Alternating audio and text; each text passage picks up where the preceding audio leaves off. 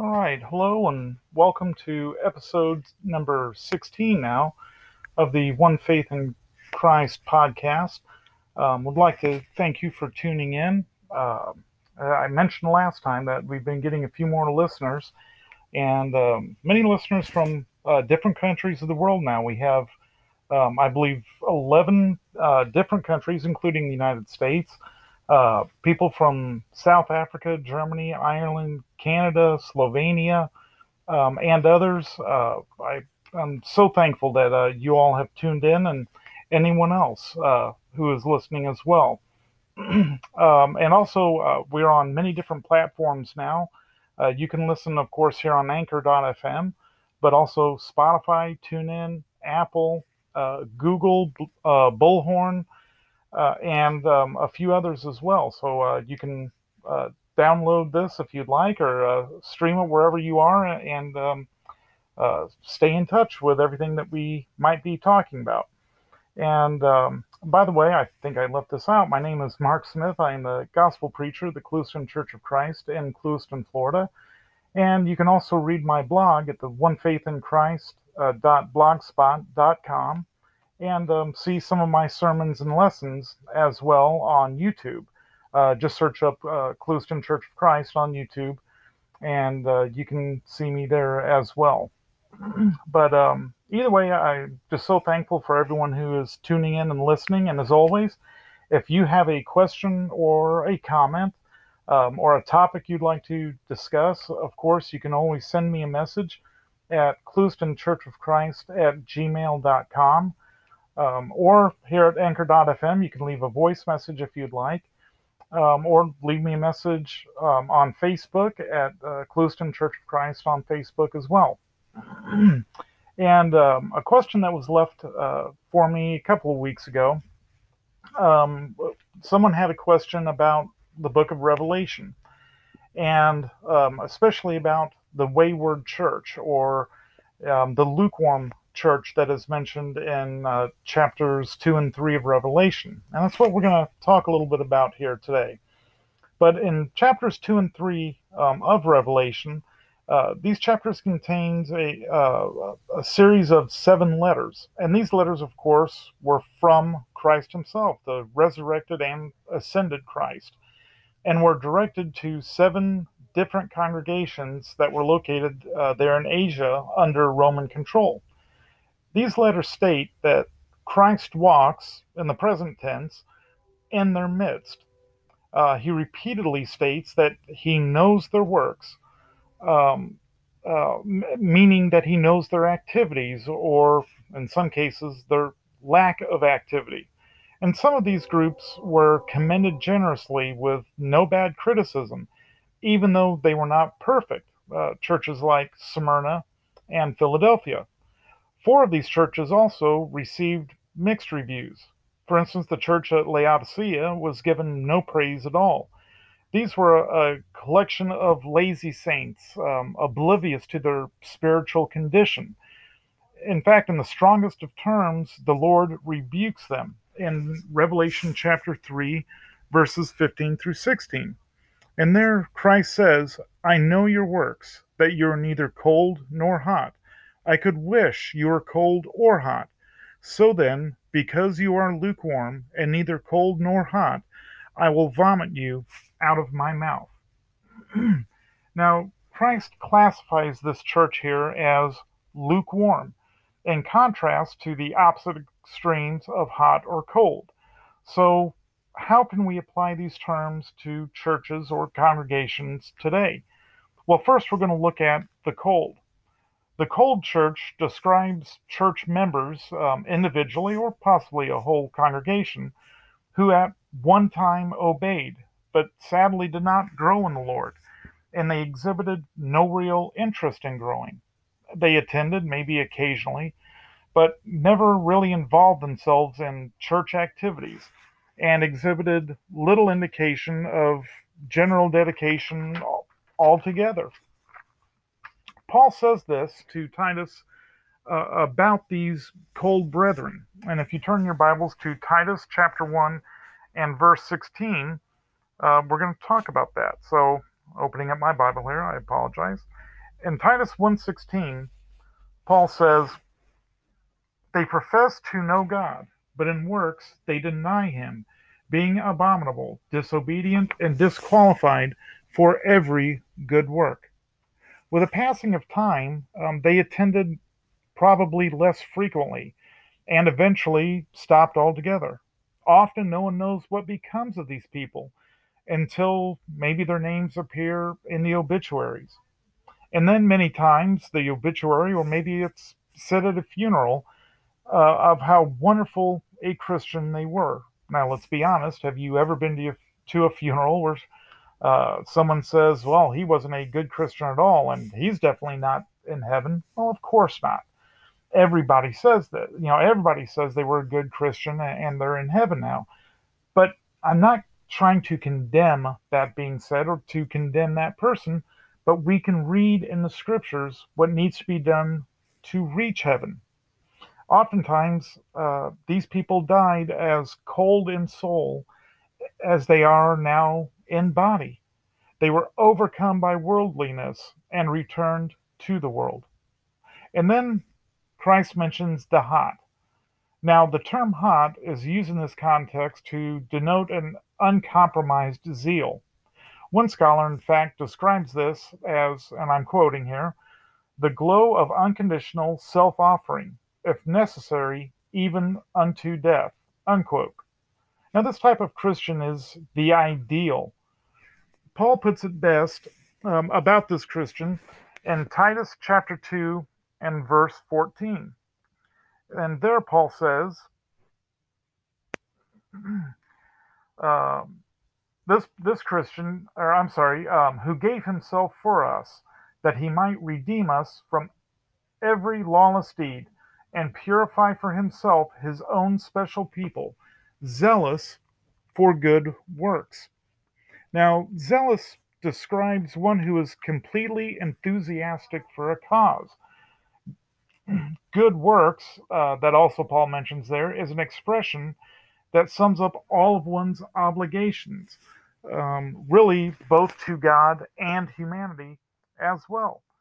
And now, if you turn to Matthew, and I know we have a few more passages that we're reading today, but Matthew chapter 22 and verses 37 through 40 reads like this.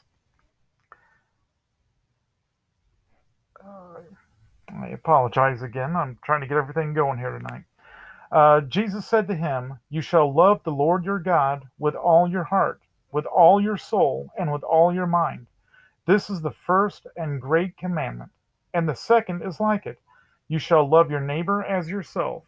On these two commandments hang all the law and the prophets." Our lives have been blessed with countless examples of Christian people who are happy to spend and be spent for their Lord. They are more than willing to do all that they can for the Lord. And this is truly the way that we need to be as well, and not dragging our feet and wanting to do things, but jumping up and be willing to do it, and not do it for uh, a pat on the back or for someone to say good job, but because we truly want to do it.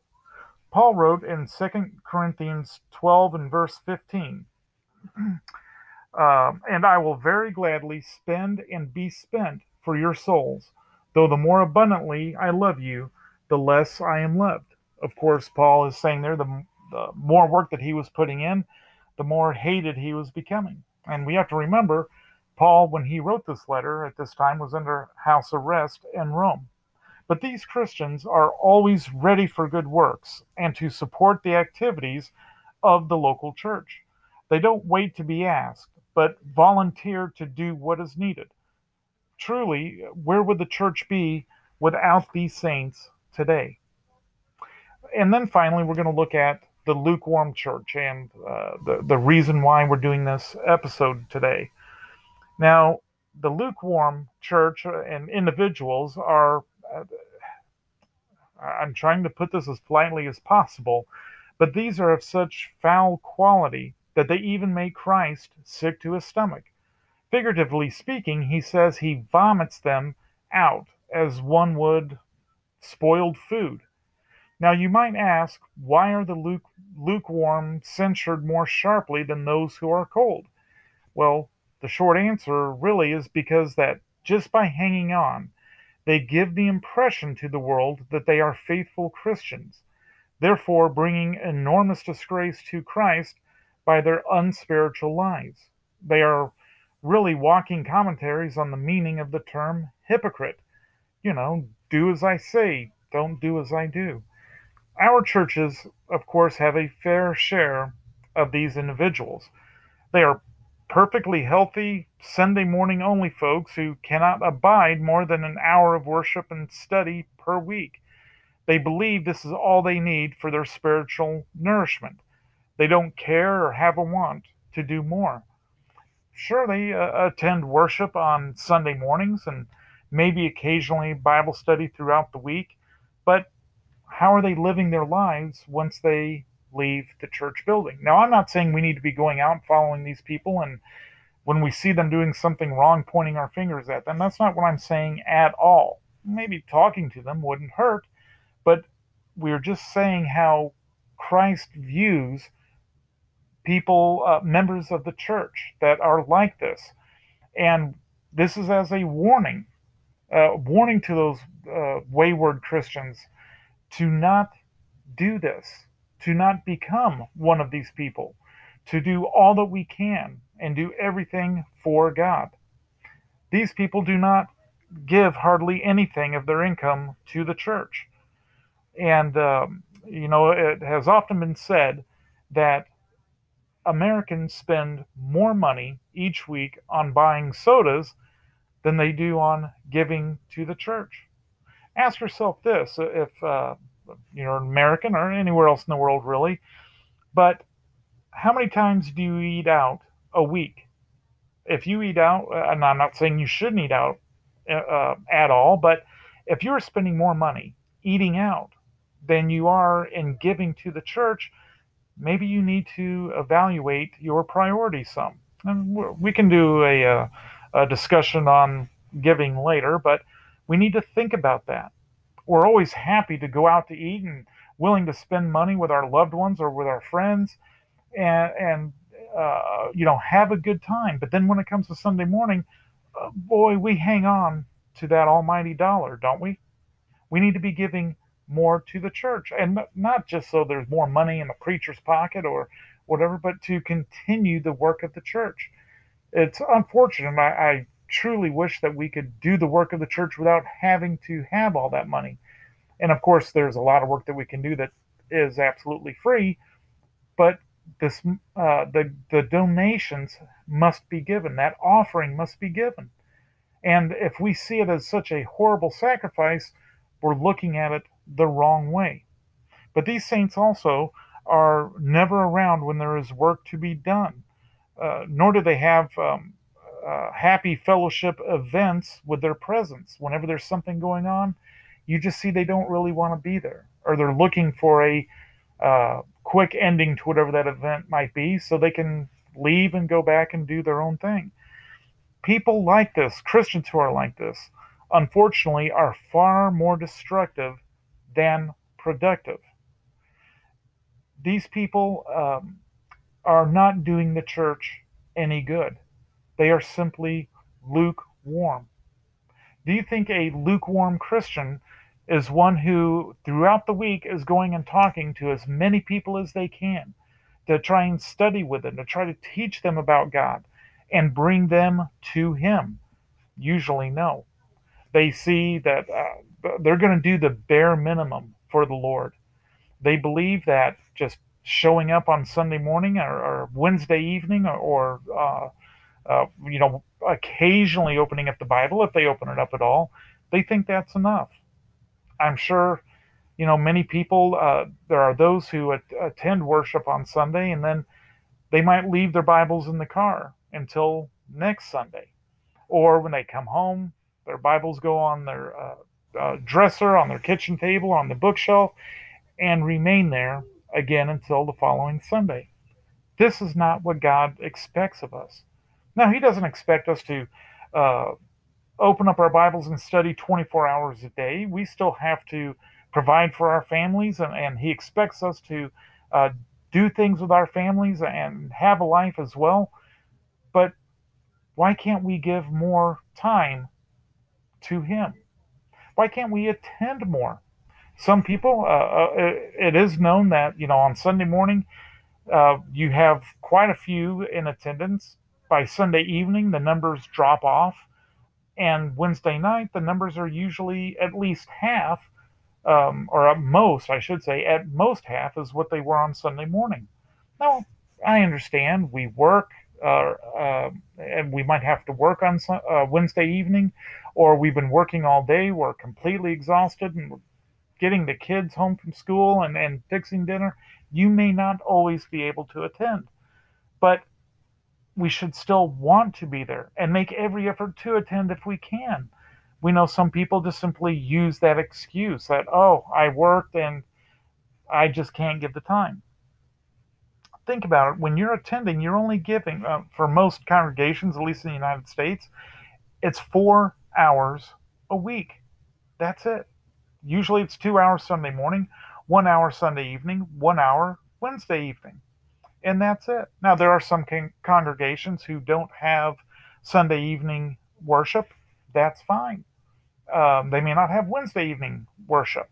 That depends on the elders and the men of the church and what they decide on doing. But whenever the saints are gathered together to worship, we need to be there. And if we can't, it should bother us that we're not there. Listen, the longer you stay away, the harder it is to go back. You start making excuses of why you can't go back, and before you know it, you haven't been back in weeks or months. And then you might worry, but, well, if I go back now, everybody's going to make such a big deal, and I just don't want that. Or maybe people are going to look at me differently. They look down upon me because I haven't been there. And then so they use that excuse as why they shouldn't attend. Therefore, they become lukewarm. And of course, if you were to ask them, are you a Christian? Oh, yes, yes, I believe in God. I believe in Christ. I can give Him my life. I just can't give Him 4 hours a week. Don't become lukewarm. One might say, God have mercy on the lukewarm, except God won't, unless they turn from their evil and back to God. And when I say evil, I don't mean evil and wicked as someone going out and trying to hurt other people. That's not what I mean at all. When I'm saying evil, evil is simply anything that goes against God, going back into the world and giving the world more time than you're giving God. In 1 John chapter 5 and verse 16, John says this about maybe these type of people. If anyone sees his brother sinning a sin which does not lead to death, he will ask, and he will give him life for those who commit sin not leading to death. What is John saying there? Right, now let's read it one more time. If anyone sees his brother sinning a sin which does not lead to death, he will ask, and he will give him life for those who commit sin not leading to death. Folks, all sin leads to death. Sometimes a certain sin might lead to a physical death, and of course, all sin leads to a spiritual death. If we don't find God, if we don't turn back to Him and ask for forgiveness and repent of our ways, it will lead to that spiritual death, or that second death that is so often talked about in the scriptures. We cannot be like that. We cannot be lukewarm. Christ is not okay with a lukewarm individual or a lukewarm church. He is more interested in the hot church, the hot individuals, the one who are zealous and wanting to work and wanting to be there whenever the saints gather together. And they're upset when they're not. And listen, this isn't a hard thing to do. It isn't depressing. It isn't boring. So many people don't want to attend because it's so boring to attend church. It's so boring to be a Christian, and this is simply not the case. And you would know that. They would know that if they tried it, if they attended, if they started listening to God and started reading their scriptures, giving Him a few moments out of each day. Because the more you give Him, the more you will want to give. There was a famous preacher. Many of us have heard of his story. You haven't heard him. His name was Alexander Campbell. And Brother Campbell lived back in the late 17 and early 1800s. And he used to uh, preach, of course, but he also taught in a Bible college. And he would get up each morning around 4 or 5 in the morning, and he had his own office, his own study was another building next to his house. And he would get up in the morning and go study his Bible for 2 hours. And then he would go and meet his family in the kitchen for breakfast, kiss them goodbye, and then he would walk or ride his horse to the college where he would study or teach, rather, the Bible. And he would spend all day studying and teaching the Bible. And then he would go home, have dinner with his family, and before he went to bed, he went back out into his study and would study for the Bible for a couple more hours. He did this every day for almost his entire life. And yet he wrote in his memoirs just before he died. Now, and by the way, I know there were some issues with Alexander Campbell towards the end of his life, but we're not going to get into that right now. But he wrote in his memoirs that all the studying and reading of the Bible that he did, all the praying that he did to God, all of it, he said he just barely scratched the surface of what he needed to know. We can never learn enough about God. And if we become lukewarm, we won't even scratch that surface. We need to do more for God. And the more we do for Him, the more God will do for us. Well, as always, I am so thankful for you tuning in tonight. It's, well, nighttime right now when I'm recording this. And I know these are crazy times. 2020 has just been a miserable year for so many people. And here in America, we just had our election a couple of days ago, and a lot of, unfortunately, protests, and some are turning into riots. There's legal action going on with the election. Right now, today is the 5th, and we have no idea who won. I think I have a pretty good idea, but this is going to go on. And we need to take a time out from that craziness that's going on in the world and the evil and the wickedness that's going on, and spend more time with God. Find peace. There's the very popular, very beautiful song, and one I'm going to try and find and put up here on this episode, hopefully at the beginning or at the end, but it's called It Is Well With My Soul. Many of us, of course, know this song. It is one of my favorites, and just such a beautiful song to think about. To think, with everything that is going on in the world, we have God. And because of that, it is well with my soul. Well, again, I thank you so much for tuning in, and tell your friends and loved ones about this. And one last thing that I would like to put in, I've said this a few times in the past, but I want everyone to know I do not collect any money for the podcast or the blog or YouTube. I do not collect any money for it. If you ever see or hear any advertisement, please let me know, because I am not advertising anywhere on my sites, even though I've been asked quite a few times to do so every time I try to record. This is just lessons for everyone to learn.